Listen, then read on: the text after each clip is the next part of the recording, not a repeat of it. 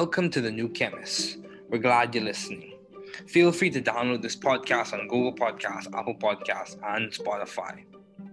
Here on The New Chemist, we discuss chemistry, which simply put is the science of change, as well as careers, community research, and COVID-19. We're happy you're tuning in. My guest today is Dr. Todd Golub. Thanks for joining me today. It is good to hear from you. Just briefly, I'll inform my audience about you.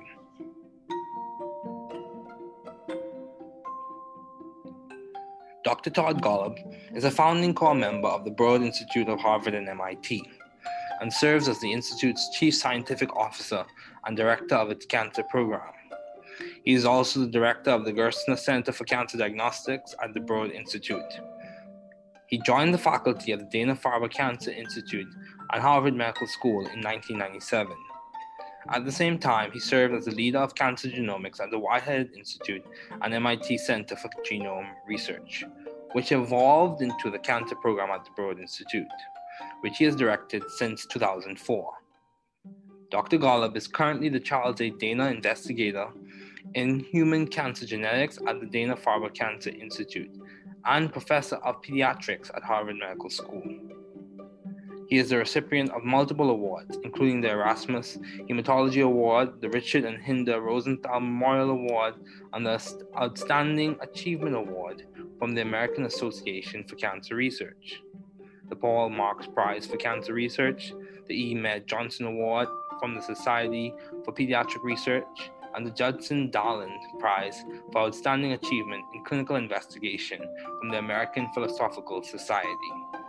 Dr. Golub has served in the Scientific Advisory Board of numerous organizations, including serving as Chair of St. Jude's Children's Research Hospital and the Board of Scientific Advisors of the National Cancer Institute. Please welcome Dr. Todd Golub.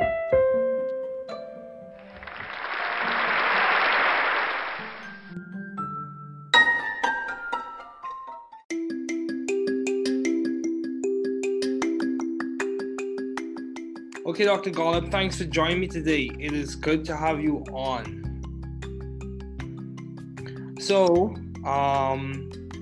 given all your responsibilities and accomplishments, I thought it would be good to have you as a guest on this podcast, serving at one of the leading institutes at Harvard and MIT. So my first question for you is, what have been your long-standing interests in the field of science? Well, first, David, it's great to participate in your podcast. It's great that you're doing this, and I'm happy to be here.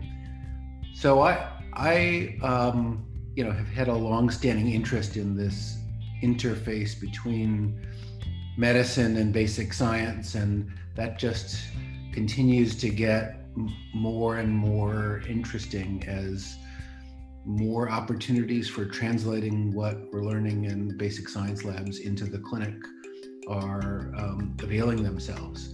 It's just really an exciting time for an opportunity to have real impact of science on patients. Okay, yeah, that's good. So, along with that, in that same realm, my question to you is, given all your responsibilities and accomplishments, how do you maintain view of the bigger picture in your career and in your life in general? Like, how do you see the forests amidst the trees? How do you see the entire periodic table, even though you have to deal with different elements or whatever the case may be? How do you see or maintain view of the bigger picture, especially when you face obstacles and challenges? I think getting this balance right of the big picture and the focused details is the most important thing in science and the hardest at the same time to do. My view is that the big picture is super critical because you need the big view of where you're going and why you're bothering to go there, because otherwise, what's the point of a particular experiment if it's not taking you someplace you want to go, whether that's a concrete goal of trying to cure some disease like cancer that I'm particularly interested in, or if you're trying to go down the path of unfettered discovery to discover something that's fundamentally new. Having the big picture is critical. How do you do that? I'm not sure I have a recipe, except that the question that I like to ask myself and members of my lab all the time is, let's imagine that the experiment that you're planning now were to be as successful as you hope it will be. Okay. Will it make a difference? And will people care? In my view, the worst possible experiment or project is one that's successful in the narrow sense, but nobody cares. Nobody pays attention to it, doesn't really move the needle, doesn't impact the field. And so there we shouldn't be so excited about a project that is, successful in some way, but doesn't really advance the field. I'd rather strike out and not be successful on a really important project that has the potential to matter than do something that just doesn't make any difference. So I think trying to keep that eye on the ball on the big problem you're trying to solve and not be too distracted or demoralized when the shorter term obstacles pop up, as they always do. The goal isn't to solve the short term obstacles and problems. The goal is to solve some bigger picture question and persevere through the roadblocks that get in your way. Yeah, I completely agree. Perseverance is very important, especially in this time where a lot of people are facing different challenges, even in the academic sense, with classes being in a different format from what they used to, or in an economic sense with the loss of jobs. So, along the same lines, how have you been adaptive and or creative in the field of science? You work at one of the most prestigious schools. How have you been adaptive or creative? What project that you are currently working on or have worked on? What project would you say has been like the hallmark of your creativity, if you had to label one as such? Well, I'm so glad you asked this question about creativity, because I think creativity is just at the heart of pretty much all great science, okay. Any aspect of science. And I think that concept of creativity comes as a surprise to many. I think many non-scientists think about science as, you must be really brilliant and or have kind of encyclopedic knowledge of scientific facts, and that's what they think science is, being a master of the universe of scientific details. And I suppose that stuff doesn't hurt, but it's certainly not enough.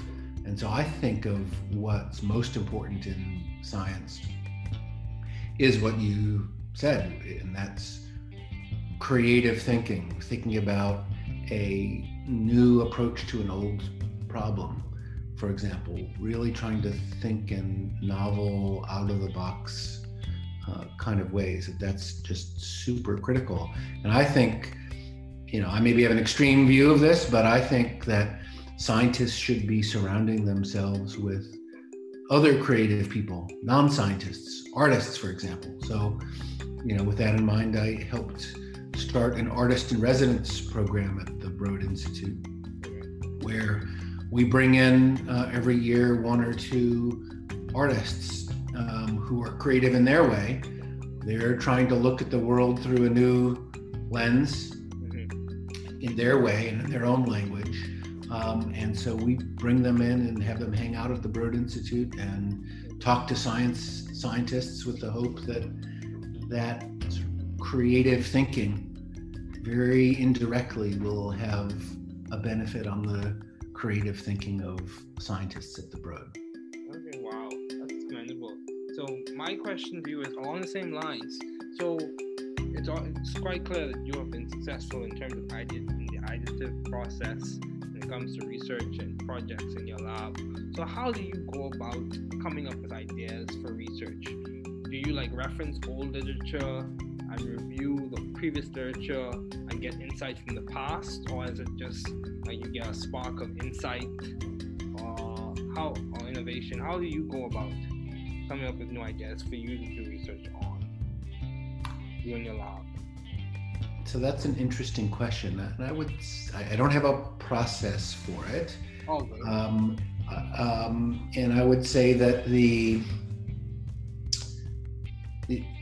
steps in getting to a great idea for a new project, at least for me, tends to be kind of long and hard, and involve discarding a lot of ideas that maybe at first seemed like they were awesome, but then on further scrutiny, either by me or more commonly by someone in the lab, a postdoc or a student, and other scientists, when they press on that idea, come to discover, it's not actually a great idea, or it's a great idea in principle, but in practice, there's no way to really actualize it. Okay. So, and I think this is sometimes frustrating to people, like new people starting relatively early in their research careers, who have this expectation that, these ideas for a great project are supposed to come really easily, and you should be able to go quickly from the kernel of an idea to the execution of a project. And they get frustrated when this process of refining and pressing on an idea until you get it really right, they get frustrated when that takes time. And I think that amount of time, whatever it takes, is well worth it. Okay. Rather than rushing to just start executing on a project idea before you've really thought about its potential upside and the potential risks with it. Now, it's also an interesting question, how does that process of coming up with a great project idea relate to the past versus the future? On the one hand, if you're totally ignorant of the past, you're at risk of just doing the same experiment someone else has done and failing at it again. On the other hand, if you're too hamstrung by what's come before and you only base what you're going to do based on the next step that seems obvious given what's already been done, I think that kind of limits your scope.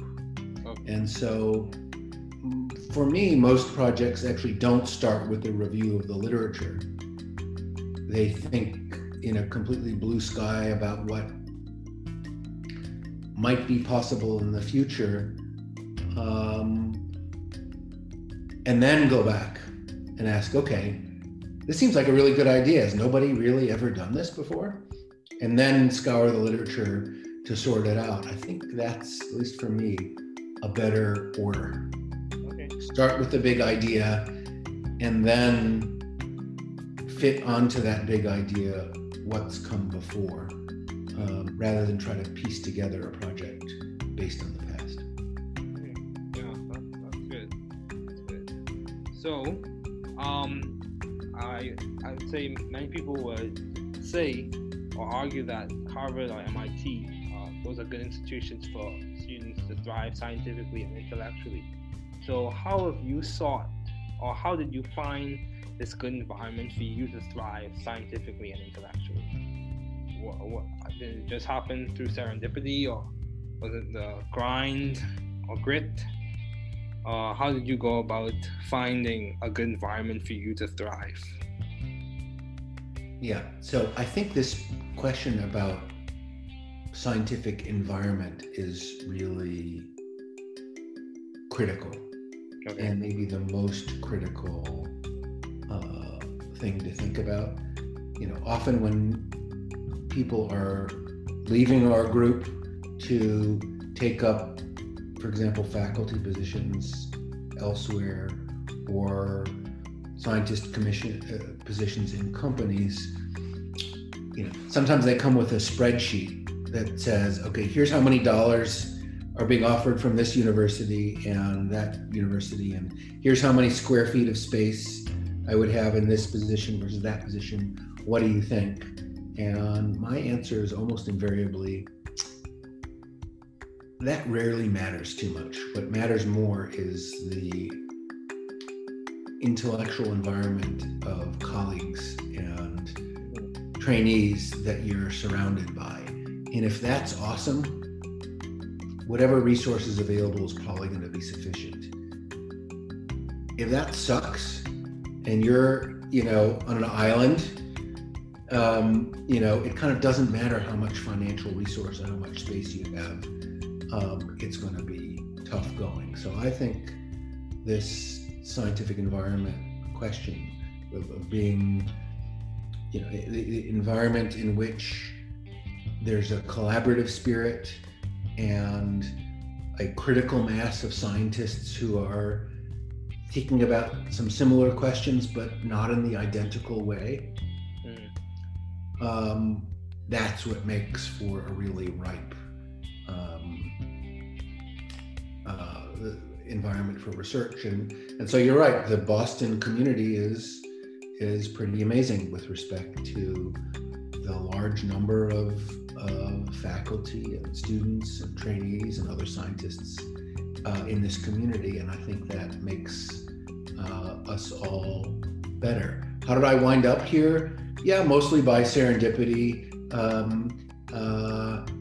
but just continue to be drawn to it because of this richness of scientific discovery and curiosity and people. Okay, yeah, that's good. So, in terms of, if you had to given all your responsibilities and accomplishments, how are you maintaining a balanced life, or how do you maintain a balanced life? Well, I'm not sure I can claim to have succeeded in maintaining a balanced life. I think for some people, dividing their life into work and non-work personal life with a bright line between the two is what makes them happy and is effective. My brain doesn't work that way, for better or for worse, and so I tend to think of what I do as a person and as a scientist as a big continuum where sometimes the balance is wrong at any particular time. Okay. And then it swings the other direction at a different period of time. And that kind of flexibility works for me. I think, one of the skills in developing as a PI that often doesn't come naturally, didn't come naturally to me, but now I've gotten better at it, is how to say no to things. Okay. And to really only say yes to those things that you think are going to really drive your own scientific program, or have some other kind of positive impact, supporting students and trainees, or making the world a better place in some other way. If it doesn't really move the needle in some dimension that's significant, just say no. And that is easier said than done, but doing that can have a big impact on your sanity and work-life balance for sure. Wow, that's good. Yeah, I completely agree. For me personally, as a graduate student, I'm still figuring out balance myself. So I completely agree. Sometimes balance is a dynamic process. It's not I have achieved it or I have reached it completely. So after reviewing your profile and seeing all the work that you've done and the impact that you've made, I would say by many standards, people would say you have been successful as a professor in the field. So what would you attribute to your success, or what has been the guiding factor or the impetus on which you have been so successful as a professor? Yeah, I'm not sure, but I would say that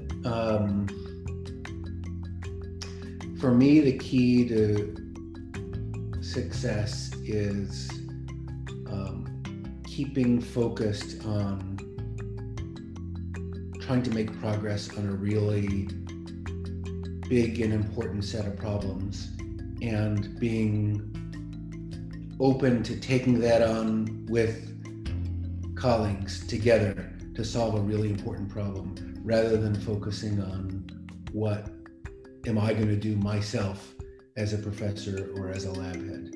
Okay. Because I think if you didn't think of the world in that way, it turns out you can take on projects and problems that are much more important when you do it collectively and collaboratively and focus on solving the problem rather than doing it just focused on your own lab. And that's been, I think, useful for me to keep that in mind. And if you do that and wind up making scientific progress, it does just fine for your own career. Mm-hmm. So it's not like it's falling on your sword to collaborate and to share in, authorship or leadership of a complex project if the project really benefits from that joint leadership. There's plenty of notoriety to go around for everybody. And so that's what I try to keep in mind. If you keep your eye on the goals and take the approach that you're going to do whatever is needed to solve those problems for the field and ultimately for patients, everything will turn out fine. Okay. Yeah, that's good. So, at the Broad Institute, I noticed there's a lot of collaboration. You mentioned how you even have collaborations from people who may not work directly in the field of science, as you mentioned with the artists in residence. So how have you maintained vision and teamwork in your environment? How have you done that? Yeah, so I think the key to teamwork, I think, is having a goal that everyone is excited about. Okay. Feels like there's common cause. Yeah, that's a really important problem that I couldn't solve by myself, but I could be part of solving it together with others. And so, if the problem you're trying to solve isn't very important, why put up with the complications of some kind of complex, collaborative, team-based approach to science? Much simpler to do things just in your own group. But once you realize that actually you can't move the needle in the same way that you can by working together, then the synergistic, collaborative, team-based science is logical for what you would want to do. And you're happy to put up with the occasional complexities of, sometimes decision-making is less straightforward when you have multiple leaders working together to solve a problem than it is if you just have an individual leader. Oh well, that's part of the cost of taking on a project which, if successful, will really change the world. And that's a trade-off I'm more than willing to take. But that's why, again, getting back to where we started, it's super critical to make sure you're working on the right problems. Because if you're going to try to organize all this complex interaction and collaboration, but for a project and a goal that doesn't really matter, who needs it? Yeah, that's true. And similarly, I think, some people have what I think is a bit of a fantasy that if you simply put people from different disciplines together in the same building, for example, or on the same floor, or around a coffee machine, that somehow a beautifully synergistic, multidisciplinary discovery will come out of it. I don't think that happens very often. Rather, I think the way it works is that if you have a group of people that are aligned in their desire to solve a problem, and they share the view that we should bring whatever discipline and expertise and approach is needed to solve the problem, then you're well positioned to make multidisciplinary discoveries, because you're trying to solve the same problem. You're all rowing together. Okay. So, taking a shift or switching gears, why did you choose medicine as a field to do your doctoral studies in? Why did you choose to go to med school? So, like many people, coming out of college, I was torn between, should I go to graduate school? Should I go to medical school? Should I do MD, PhD? And, I was tortured by that distinction, as many are. In the end, I decided to go to medical school, trying to pack in as much laboratory research as I could as a medical student, because I decided that in the end, I was really intrigued by medical problems. I was motivated by wanting to help patients, and I like the idea of the science inside medical challenges, and that to really do that well required really understanding the nature of the problem. So I don't see patients anymore. I don't take care of patients anymore, but I'm really glad that I did medical training, because I feel like it helps me understand the problems that are really in need of solutions. It helps me understand what's feasible in a hospital healthcare kind of setting, and that's very rewarding. Because I didn't do a PhD, there are some fundamental gaps in my fund of knowledge that you could say, well, that's a handicap, and it probably is in some ways. On the other hand, sometimes focused training that can happen in a PhD puts the blinders on in a way that overly narrows a focus in a particular area. And so my possibly naive view of science also has certain upsides, in that I feel like I've had kind of an open mind to possibility, because I haven't been too constrained by having been down an alternate path before. Okay. Yeah, that's good. Yeah, I could say a lot of people do encounter the challenge where they are pressed between, or trying to decide between grad school, med school, and the PhD. Yeah, that is definitely a battle to fight. But you also did pediatrics as your residency. Why did you choose pediatrics as opposed to internal medicine or oncology or medical oncology or radiation oncology? Why did you choose pediatrics? So the honest answer is that I found pediatricians to be really nice people. Okay. And we discussed before, the environment that you're in is a really important part of work. And so I liked being surrounded by pediatricians, because I thought they were genuine, nice people. Tend to have, compared to other medical disciplines, perhaps not as big an ego as others, and that kind of appealed to me. And of course, I liked interacting with kids and young families, and I liked the experience of helping young parents through really difficult emotional challenges, independent of the medicine and the science behind it. I subspecialized in pediatric oncology, and when young parents are faced with the news that their kid has cancer, that's the worst possible news most parents can imagine.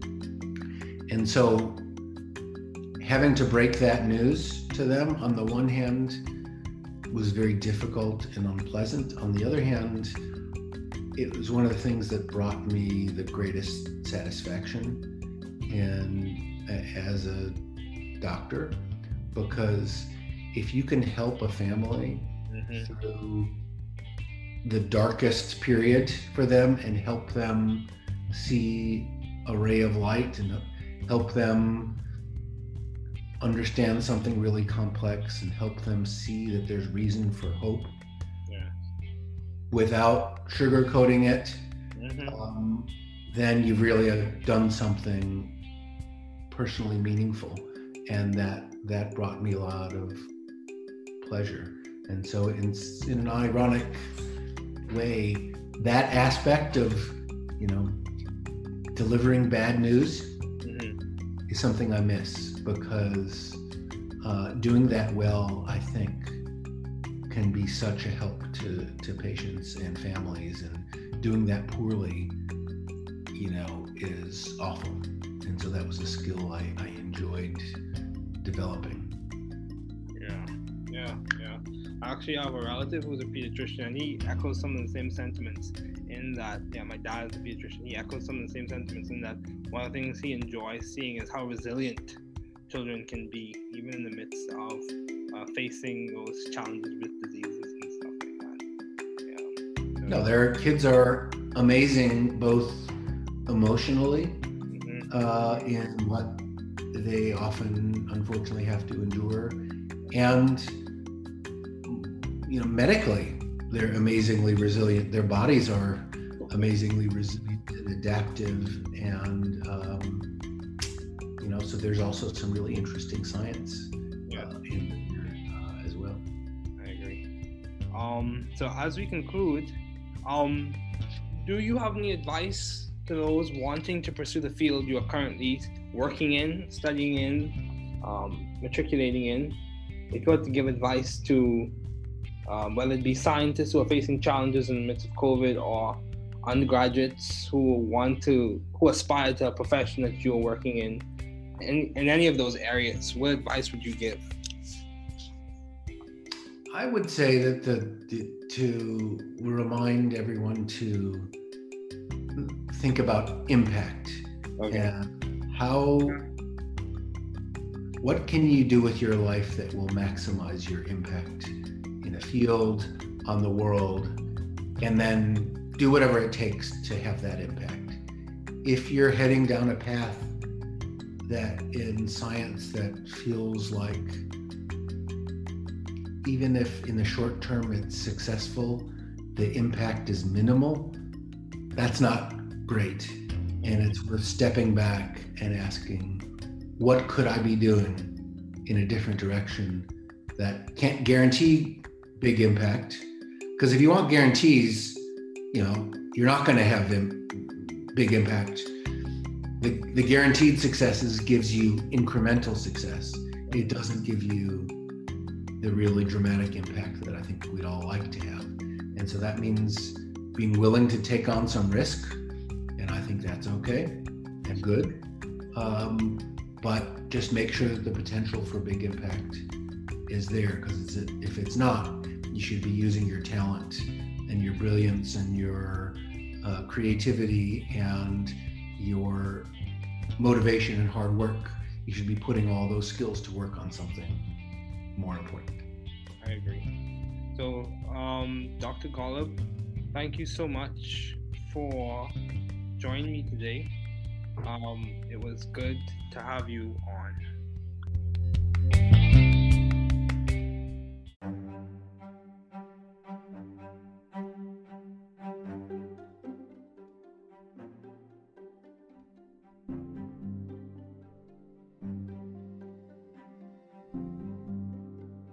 Entretien avec le Dr.Todd Golub, MD sur le podcast du Nouveau Chimiste.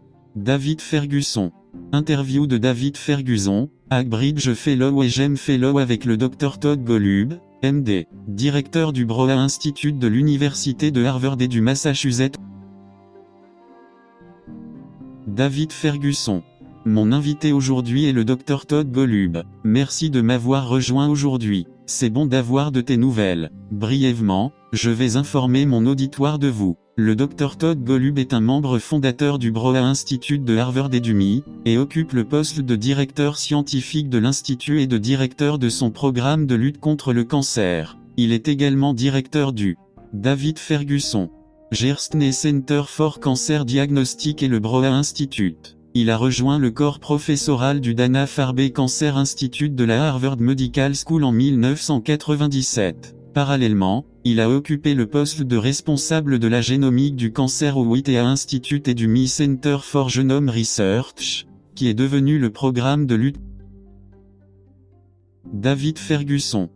Dirigé depuis 2004. Le Dr Golub est actuellement chercheur Charles à Dana et génétique du cancer humain au Dana-Farber Cancer Institute et professeur de pédiatrie à la Harvard Medical School. Il est récipiendaire de plusieurs prix, dont le prix Erasmus en hématologie, le prix commémoratif Richard et Ida Rosenthal, l'un des prix pour réalisations exceptionnelles de l'American Association for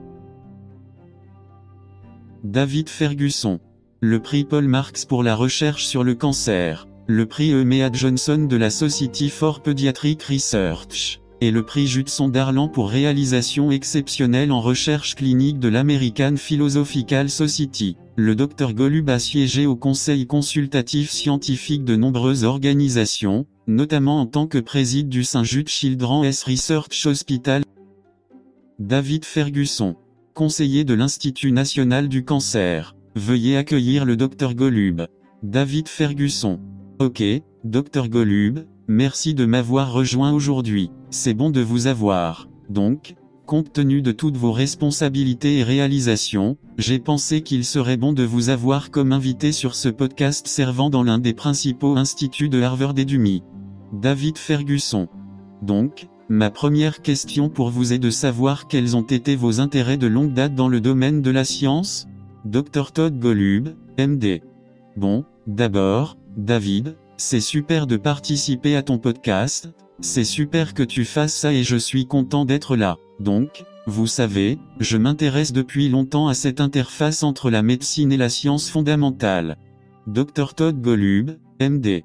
Et cela continue de devenir de plus en plus intéressant à mesure que de plus en plus d'opportunités de traduire ce que nous apprenons dans les laboratoires de sciences fondamentales en clinique se présentent. C'est vraiment une période passionnante pour avoir l'opportunité d'avoir un impact réel de la science sur les patients. David Ferguson. Ouais, c'est bon, c'est bien. Donc, parallèlement à cela, dans ce même domaine, ma question pour vous est, vous savez, compte tenu de toutes vos responsabilités et réalisations, comment maintenez-vous une vue d'ensemble de votre carrière et de votre vie en général? Comment voyez-vous la forêt pour les arbres? David Ferguson. Comment voyez-vous l'ensemble du tableau périodique même si vous devez gérer différents éléments ou quoi que ce soit? Comment voyez-vous ou maintenez-vous une vue d'ensemble, en particulier lorsque vous faites face à des obstacles et à des défis? Dr Todd Golub, MD. Je pense que trouver le bon équilibre entre la vue d'ensemble et les détails ciblés est la chose la plus importante en science et la plus difficile. En même temps, pour faire, mon point de vue est que la vue d'ensemble est super critique parce que vous avez besoin d'une vue d'ensemble de l'endroit où vous allez et pourquoi vous vous donnez la peine d'y aller. Dr Todd Golub, MD.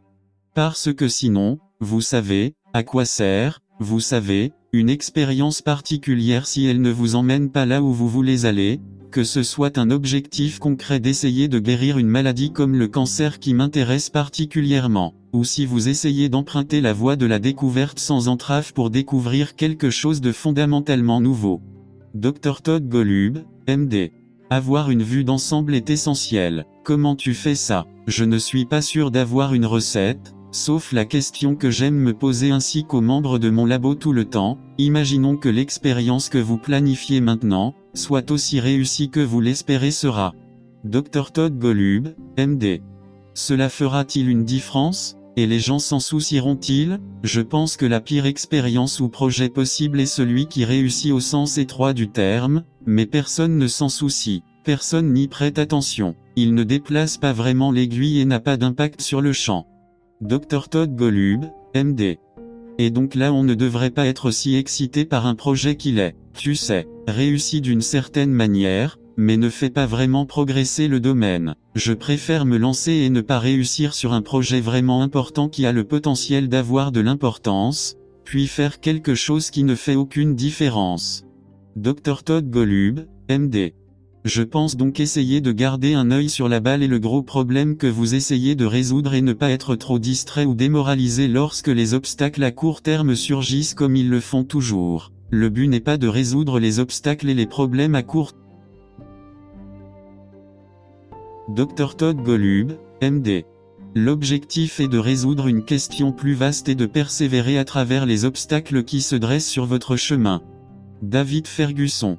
Ouais, je suis complètement d'accord. La persévérance est très importante, surtout en cette période où beaucoup de gens sont confrontés à des défis différents, même au sens académique, avec des cours présentés dans un format différent de ce qu'ils avaient l'habitude de faire ou un sens économique avec perte d'emploi. David Ferguson. Dans le même ordre d'idées, comment avez-vous été adaptatif et ou créatif dans le domaine scientifique ? Vous travaillez dans l'une des écoles les plus prestigieuses. Comment avez-vous été adaptatif ou créatif ? Sur quel projet travaillez-vous actuellement ? Où avez-vous travaillé ou comment avez-vous travaillé ? David Ferguson. Selon vous, quel projet a été la marque de votre créativité si vous deviez en nommer un comme tel ? Dr.Todd Golub, MD. Vous savez quoi ? Je suis ravi que vous ayez posé cette question sur la créativité, car je pense que la créativité est au cœur de presque toutes les grandes sciences. N'importe quel aspect de la science et je pense que le concept de créativité en surprend plus d'un. Dr.Todd Golub, MD. Je pense que beaucoup de non-scientifiques pensent à la science comme, oh, vous savez, vous devez être vraiment brillant et ou avoir une sorte de connaissance encyclopédique des faits scientifiques. Et c'est ce qu'ils pensent, c'est la science, être un maître de l'univers de, vous savez, des détails scientifiques et. Dr.Todd Golub, MD. Et je suppose que ça ne fait pas mal, mais ce n'est certainement pas suffisant. Et donc je pense à ce qui est le plus important en science, c'est ce que vous avez dit, et c'est la pensée créative, penser à une nouvelle approche d'un vieux problème, par exemple, essayez vraiment de penser et de sortir des sentiers battus, ce qui est juste hyper critique. Dr.Todd Golub, MD. Et je pense, vous savez, que j'ai peut-être une vision extrême de cela, mais je pense que les scientifiques devraient s'entourer d'autres personnes créatives, des non-scientifiques, des artistes, par exemple. Donc, vous savez, dans cet esprit, j'ai aidé à démarrer un programme d'artistes en résidence au Broad Institute, où nous faisons venir chaque année un ou deux artistes qui, Dr.Todd Golub, MD, sont créatifs à leur manière. Ils essaient de regarder le monde à travers une nouvelle lentille à leur manière, dans leur propre langue. Et donc nous les faisons venir et les faisons passer du temps au Broad Institute et parlons aux scientifiques avec l'espoir que ce genre de pensée créative, très indirectement, aura un avantage sur le Dr.Todd Golub, MD. Pensée créative des scientifiques du Broad. David Ferguson. Waouh, c'est louable. Ma question va donc dans le même sens. Il est donc clair que vous avez réussi en termes d'idées et de processus d'idées en matière de recherche et de projets dans votre laboratoire. Alors, comment faites-vous pour trouver des idées de recherche ? David Ferguson. Aimez-vous référencer la littérature ancienne et revoir la littérature précédente et obtenir des informations sur le passé ? Ou est-ce juste une étincelle de perspicacité ou d'innovation ? Comment faites-vous pour trouver de nouvelles idées sur lesquelles faire des recherches ? David Ferguson. Dans votre labo. Dr.Todd Golub, MD. C'est donc une question intéressante. Je dirais que je n'ai pas de processus pour cela, et je dirais que les étapes pour arriver à une bonne idée pour un nouveau projet, du moins pour moi, ont tendance à être longues et difficiles et à impliquer. Dr.Todd Golub, MD. Rejeter beaucoup d'idées qui semblaient peut-être géniales au début, mais ensuite après un examen plus approfondi, soit par moi, soit plus communément par, vous savez, quelqu'un du laboratoire, un postdoctorant ou un étudiant, et d'autres scientifiques. En ce sens qu'en appuyant sur cette idée, ils en viennent à découvrir, vous savez, que ce n'est pas vraiment une bonne idée ou que c'est une bonne. Dr.Todd Golub, MD. Idée en principe, mais en pratique, il n'y a aucun moyen de vraiment l'actualiser. Donc, Et je pense que c'est parfois frustrant pour les gens comme les nouveaux qui commencent, vous savez, relativement tôt dans leur carrière de chercheur et qui s'attendent à ce que, ces idées pour un grand projet soient censées venir très facilement, et nous devrions être capables d'aller. Dr.Todd Golub, MD. Rapidement du noyau d'une idée à l'exécution d'un projet, et ils sont frustrés lorsque ce processus d'affinement et de pression sur une idée jusqu'à ce que vous l'obteniez vraiment bien. Ils sont frustrés quand cela prend du temps, et je pense que ce temps, quoi qu'il en coûte, en vaut la peine. Dr.Todd Golub, MD. Plutôt que de se précipiter pour commencer à exécuter une idée de projet avant d'y avoir vraiment réfléchi, c'est un avantage potentiel et les risques potentiels qui en découlent le passé contre le futur. Dr.Todd Golub, MD. D'une part, si vous ignorez totalement le passé, vous risquez de refaire la même expérience que quelqu'un d'autre et d'échouer à nouveau. D'autre part, si vous êtes trop paralysé par ce qui précède et que vous ne basez ce que vous allez faire qu'en fonction de la prochaine étape, cela semble évident compte tenu de ce qui... Dr.Todd Golub, MD. Déjà été fait. Je pense que cela limite votre portée. Et donc pour moi, la plupart des projets ne commencent pas par l'examen de la littérature. Ils pensent dans un ciel complètement bleu à ce qui pourrait être possible dans le futur. Dr.Todd Golub, MD. Et puis revenir en arrière et demander, ok, cela semble être une très bonne idée, personne n'a vraiment jamais fait cela auparavant, et puis parcourir la littérature pour faire le tri, je pense que c'est au moins pour moi, un meilleur ordre. Dr.Todd Golub, MD. Commencer par la grande idée, et puis s'adapter à cette grande idée, ce qui est venu avant, plutôt que d'essayer de reconstituer un projet basé sur le passé. David Ferguson. Ouais, c'est bon, c'est bien. Je dirais donc que beaucoup de gens verraient ou soutiendraient que Harvard ou le MIT sont de bonnes institutions pour que les étudiants s'épanouissent scientifiquement et intellectuellement. Alors, comment l'avez-vous cherché ou comment avez-vous trouvé ce bon environnement pour vous épanouir scientifiquement et intellectuellement? David Ferguson. Était-ce un hasard, ou était-ce la mouture ou le grain? Comment avez-vous fait pour trouver un bon environnement pour vous épanouir? Dr.Todd Golub, MD. Oui, donc je pense que cette question sur l'environnement scientifique est vraiment critique et peut-être la chose la plus critique à laquelle réfléchir. Vous savez, souvent, lorsque les gens quittent notre groupe pour occuper, par exemple, des postes de professeurs ailleurs ou des postes de scientifiques dans des entreprises, vous savez, parfois ils viennent avec une feuille de calcul qui dit, ok, voici combien de dollars sont. Dr.Todd Golub, MD. Offert par cette université et cette université, et voici combien de pieds carrés d'espace j'aurai dans cette position par rapport à cette position. Qu'en penses-tu? Et ma réponse est presque invariablement, cela importe rarement trop, mais ce qui importe le plus, c'est l'environnement intellectuel des collègues et des stagiaires qui vous... Dr.Todd Golub, MD. Et si c'est génial, quelles que soient les ressources disponibles, elles seront probablement suffisantes. Si ça craint et que vous êtes, vous savez, sur une île, vous savez, peu importe les ressources financières ou l'espace dont vous disposez, ça va être difficile. Dr.Todd Golub, MD. Je pense donc que cet environnement scientifique doit être, vous savez, l'environnement dans lequel il y a un esprit de collaboration et une masse critique de scientifiques qui réfléchissent à des questions similaires, mais pas de la même manière. C'est ce qui fait qu'il est vraiment mûr. Dr.Todd Golub, MD. Environnement pour la recherche. Et vous avez donc raison, la communauté de Boston est assez étonnante en ce qui concerne le grand nombre de professeurs, d'étudiants, de stagiaires et d'autres scientifiques dans cette communauté, et je pense que cela nous rend tout meilleurs. Dr.Todd Golub, MD. Comment ai-je atterri ici? Ouais, surtout par sérendipité. Ouais, mais juste continuer à être et continuer à être attiré par cette richesse de découvertes scientifiques, de curiosité et de personnes. David Ferguson. Ok, oui, c'est bien. Donc, si vous deviez le faire, compte tenu de toutes vos responsabilités et de vos réalisations, comment maintenez-vous une vie équilibrée ou comment maintenez-vous une vie équilibrée? Dr.Todd Golub, MD. Eh bien, je ne suis pas sûr de pouvoir prétendre avoir réussi à maintenir une vie équilibrée. Je pense que pour certaines personnes, diviser leur vie en travail et vie personnelle non professionnelle avec une ligne claire entre les deux est ce qui les rend heureuses et est efficace. Dr.Todd Golub, MD. Mon cerveau ne fonctionne pas de cette façon pour le meilleur ou pour le pire. Et donc j'ai tendance, vous savez, à penser à ce que je fais en tant que personne et en tant que scientifique et comme un grand continuum où parfois l'équilibre est faux à un moment donné. Dr.Todd Golub, MD. Et puis ça bascule dans l'autre sens, à une autre période de temps. Et ce genre de flexibilité fonctionne pour moi. Je pense, vous savez, l'une des compétences dans le développement en tant que chercheur principal, qui, souvent, ne vient pas naturellement ou ne m'est pas venu naturellement, mais maintenant je me suis amélioré. Dr.Todd Golub, MD.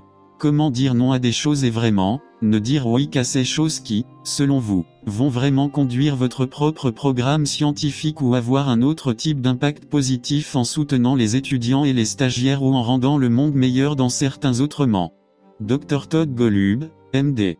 Si cela ne déplace pas vraiment l'aiguille dans une certaine dimension, c'est important. Dis juste non. Et ça, vous savez, c'est plus facile à dire qu'à faire. Mais cela peut certainement avoir un impact important sur votre santé mentale et votre équilibre travail-vie personnelle. David Ferguson. Waouh, c'est bon. Je suis complètement d'accord. Pour moi personnellement, en tant qu'étudiant diplômé, je suis encore en train de trouver mon équilibre, donc je suis tout à fait d'accord. Parfois, l'équilibre est un processus dynamique. Ce n'est pas, je l'ai atteint ou je l'ai atteint complètement. David Ferguson. Donc, après avoir examiné votre profil et vu tout le travail que vous avez fait et l'impact que vous avez eu, je dirais que selon de nombreuses normes, les gens diraient que vous avez réussi en tant que professeur dans le domaine. David Ferguson. Alors, à quoi attribueriez-vous votre succès ou quel a été le facteur directeur ou l'impulsion sur laquelle vous avez si bien réussi en tant que professeur? Dr.Todd Golub, MD. Tu sais, je ne suis pas sûr, mais je dirais ça. Pour moi, la clé du succès est de rester concentré sur le fait d'essayer de progresser sur un ensemble de problèmes vraiment gros et importants et d'être ouvert à affronter cela avec. Dr.Todd Golub, MD. Collègue pour résoudre un problème vraiment important plutôt que de me concentrer sur ce que je vais faire moi-même en tant que professeur ou chef de laboratoire. Parce que je pense que si vous ne pensiez pas au monde de cette façon, il s'avère que vous pouvez assumer. Dr.Todd Golub, MD. Des projets et des problèmes qui sont beaucoup plus importants lorsque vous le faites collectivement et en collaboration et que vous vous concentrez sur la résolution du problème plutôt que sur sa réalisation, en vous concentrant uniquement sur votre propre laboratoire. Et cela a été, je pense, utile pour moi de garder cela à l'esprit. Dr.Todd Golub, MD. Et si vous faites cela et que vous finissez par faire des progrès scientifiques, c'est très bien pour votre propre carrière. Ce n'est donc pas comme si vous deviez collaborer et partager et, vous savez, la paternité ou la direction d'un projet complexe si le projet bénéficie vraiment de cette direction conjointe. Dr.Todd Golub, MD. Il y a beaucoup de notoriété pour tout le monde, et c'est donc ce que j'essaie de garder à l'esprit. Si vous gardez un œil sur les objectifs et adoptez l'approche que vous allez faire tout ce qui est nécessaire pour résoudre ces problèmes pour le terrain et, en fin de compte, pour les patients. Dr.Todd Golub, MD. Tout ira bien. David Ferguson. Ouais, c'est bon. Donc, au Broad Institute, j'ai remarqué beaucoup de collaborations et vous avez mentionné comment vous avez même des collaborations de personnes qui ne travaillent peut-être pas directement dans le domaine de la science, comme vous l'avez mentionné avec le programme des artistes en résidence. David Ferguson. Alors, comment avez-vous maintenu la vision et le travail d'équipe dans votre environnement? Qu'est-ce qui s'est passé? Comment avez-vous fait? Dr.Todd Golub, MD. Donc encore une fois, je pense, la clé du travail d'équipe, je pense, est d'avoir un objectif qui passionne tout le monde. On a l'impression qu'il y a une cause commune. Oui, c'est un problème vraiment important que je ne pourrais pas résoudre par moi-même, mais je pourrais participer à sa résolution avec d'autres. Dr.Todd Golub, MD. Et donc, vous savez, si le problème que vous essayez de résoudre n'est pas très important, pourquoi accepter les complications d'une sorte d'approche scientifique complexe, basée sur une équipe collaborative, beaucoup plus simple de faire les choses juste dans votre propre groupe. Dr.Todd Golub, MD. Mais une fois que vous vous rendez compte qu'en fait, vous ne pouvez pas déplacer l'aiguille de la même manière qu'en travaillant ensemble, ensuite, La science synergique et collaborative basée sur l'équipe est, logique, que vous voudriez faire, et vous êtes heureux de supporter les complexités occasionnelles de, oui, parfois la prise de décision est moins simple lorsque plusieurs dirigeants travaillent. Dr.Todd Golub, MD. Ensemble pour résoudre un problème qu'il ne l'est si vous n'avez qu'un seul leader. Oh, eh bien, cela fait partie du coût d'un projet qui, s'il réussit, changera vraiment le monde. Et c'est un compromis que je suis plus que... Dr.Todd Golub, MD. Mais c'est pourquoi, encore une fois, vous savez, revenir au point de départ. Il est extrêmement important de s'assurer que vous travaillez sur les bons problèmes, car si vous essayez d'organiser toute cette interaction et cette collaboration complexe, mais pour un projet et un objectif, cela n'a pas vraiment d'importance. Qui en a besoin? David Ferguson. Oui, c'est vrai. Dr.Todd Golub, MD. Et de même, je pense, vous savez, certaines personnes ont ce que je pense être un peu un fantasme que, si vous le dites simplement, des personnes de différentes disciplines réunies dans le même bâtiment, par exemple, au même étage ou, vous savez, autour d'une machine à café qu'en sortira en quelque sorte une belle découverte multidisciplinaire et synergique. Dr.Todd Golub, MD. Je ne pense pas que cela arrive très souvent, et plutôt, je pense que la façon dont cela fonctionne est que si vous avez un groupe de personnes qui sont alignées dans leur désir de résoudre un problème et partagent le point de vue que Dr.Todd Golub, MD. Nous devons apporter toute la discipline, l'expertise et l'expertise nécessaires pour résoudre le problème. Alors vous êtes bien placé pour faire des découvertes multidisciplinaires parce que vous essayez de résoudre, vous savez, de résoudre le même problème. Vous ramez tous ensemble. David Ferguson. Alors, en prenant un quart de travail ou en changeant de vitesse, pourquoi avez-vous choisi la médecine comme domaine pour faire vos études doctorales et pourquoi avez-vous choisi d'aller à l'école de médecine? Dr.Todd Golub, MD. Donc, comme beaucoup de gens, vous savez, en sortant de l'université, j'étais déchiré entre, devrais-je aller à l'école doctorale, devrais-je aller à l'école de médecine, devrais-je faire un doctorat en médecine et, vous savez, j'ai été torturé par cela, par cette distinction comme beaucoup le sont. Dr.Todd Golub, MD. En fin de compte, j'ai décidé d'aller à l'école de médecine en essayant de faire autant de recherches en laboratoire que possible en tant qu'étudiant en médecine, car c'est ce que j'ai décidé à la fin. J'étais vraiment intrigué par les problèmes médicaux. J'étais motivé par le désir d'aider les patients. Dr.Todd Golub, MD.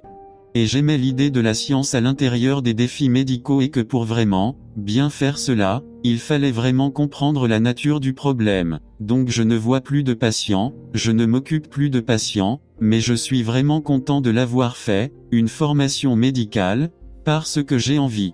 Dr.Todd Golub, MD. Cela m'aide à comprendre les problèmes qui ont vraiment besoin de solutions. Je comprends ce qui est faisable dans un hôpital, un établissement de soins de santé et c'est très gratifiant. Cependant, parce que je n'ai pas fait de doctorat, il y a des lacunes fondamentales dans mon fond de connaissances dont vous pourriez dire, eh bien, c'est un handicap, et c'est probablement dans certains. Dr.Todd Golub, MD. Façon. D'autre part, parfois, une formation ciblée qui peut se produire dans un doctorat met les œillères de manière à réduire trop l'attention dans un domaine particulier. Et donc, ma vision peut être, vous savez, naïve de la science a aussi certains avantages à... Dr.Todd Golub, MD. J'ai l'impression d'avoir eu l'esprit ouvert aux possibilités parce que je n'ai pas été trop limité par, vous savez, avoir emprunté une voie alternative. David Ferguson. D'accord. Ouais, c'est bon. Oui, je pourrais dire que beaucoup de gens rencontrent un défi lorsqu'ils choisissent peut-être entre une école doctorale, une école de médecine et un doctorat en médecine. Ouais, c'est définitivement une bataille à mener. Cependant, pour votre résidence, pourquoi avez-vous choisi la pédiatrie plutôt que la médecine interne, l'oncologie ou la... David Ferguson. Oncologie ou radio-oncologie, pourquoi avez-vous choisi la pédiatrie? Dr.Todd Golub, MD. Donc, La réponse honnête est que j'ai trouvé les pédiatres très gentils et nous avons discuté avant que l'environnement dans lequel vous vous trouvez est une partie très importante du travail. Et donc j'ai aimé être entouré de pédiatres parce que je pensais qu'ils étaient authentiques, les gens sympas ont tendance à avoir, vous savez, par rapport à d'autres disciplines médicales, peut-être pas aussi gros. Dr.Todd Golub, MD. Un ego comme les autres, et ça me plaisait. Et bien sûr, j'ai aimé interagir avec les enfants et les jeunes familles, et, vous savez, j'aime l'expérience d'aider les jeunes parents à surmonter des défis émotionnels vraiment difficiles, indépendamment de la médecine et de la science qui les sous-tendent. Dr. Todd Golub, MD. Vous savez, je me suis sous-spécialisé en oncologie pédiatrique. Et vous savez, quand de jeunes parents sont confrontés à la nouvelle que leur enfant a un cancer, c'est la pire des nouvelles possibles, vous savez, la plupart des parents peuvent imaginer, et donc, devoir leur annoncer cette nouvelle, d'un seul coup était très difficile et désagréable. Dr. Todd Golub, MD.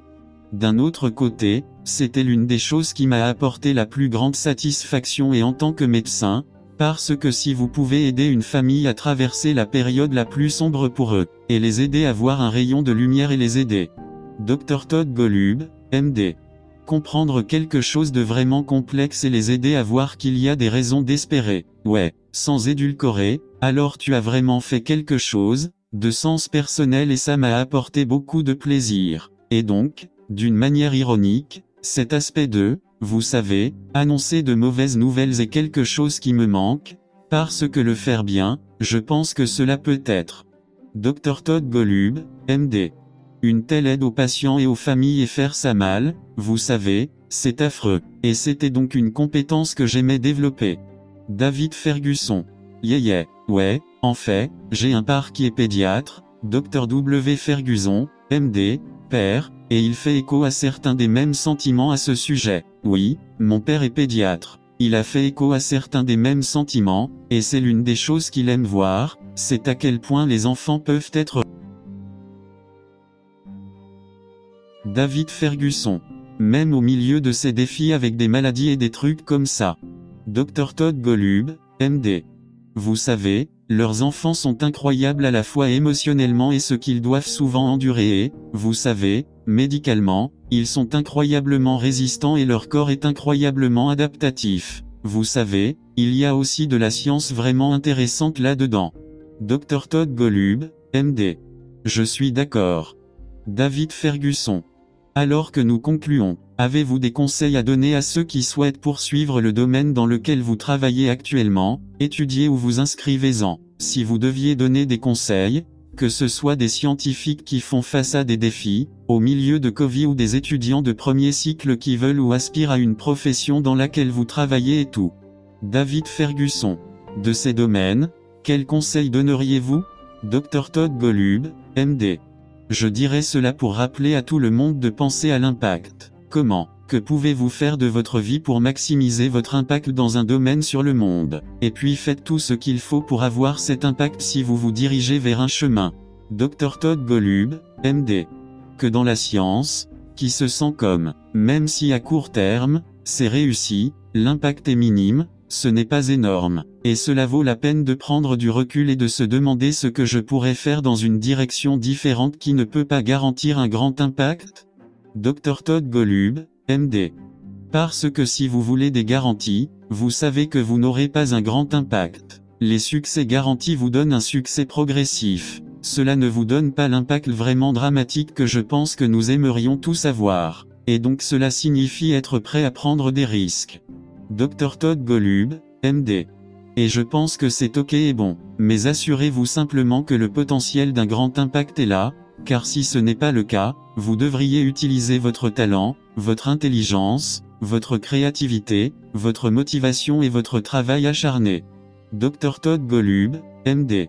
Vous devriez mettre toutes ces compétences au service de quelque chose de plus important. David Ferguson.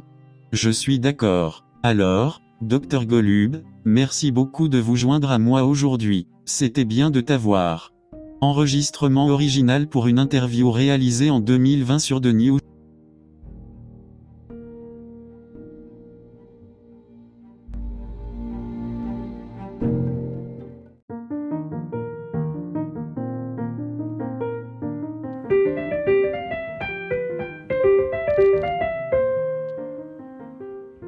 Thanks for listening. We're glad you were able to tune into this podcast. Once again, this is The New Chemist, where we discuss chemistry, which simply put is the science of change, as well as the other sciences, careers, community, research, and COVID-19. Thanks again for listening.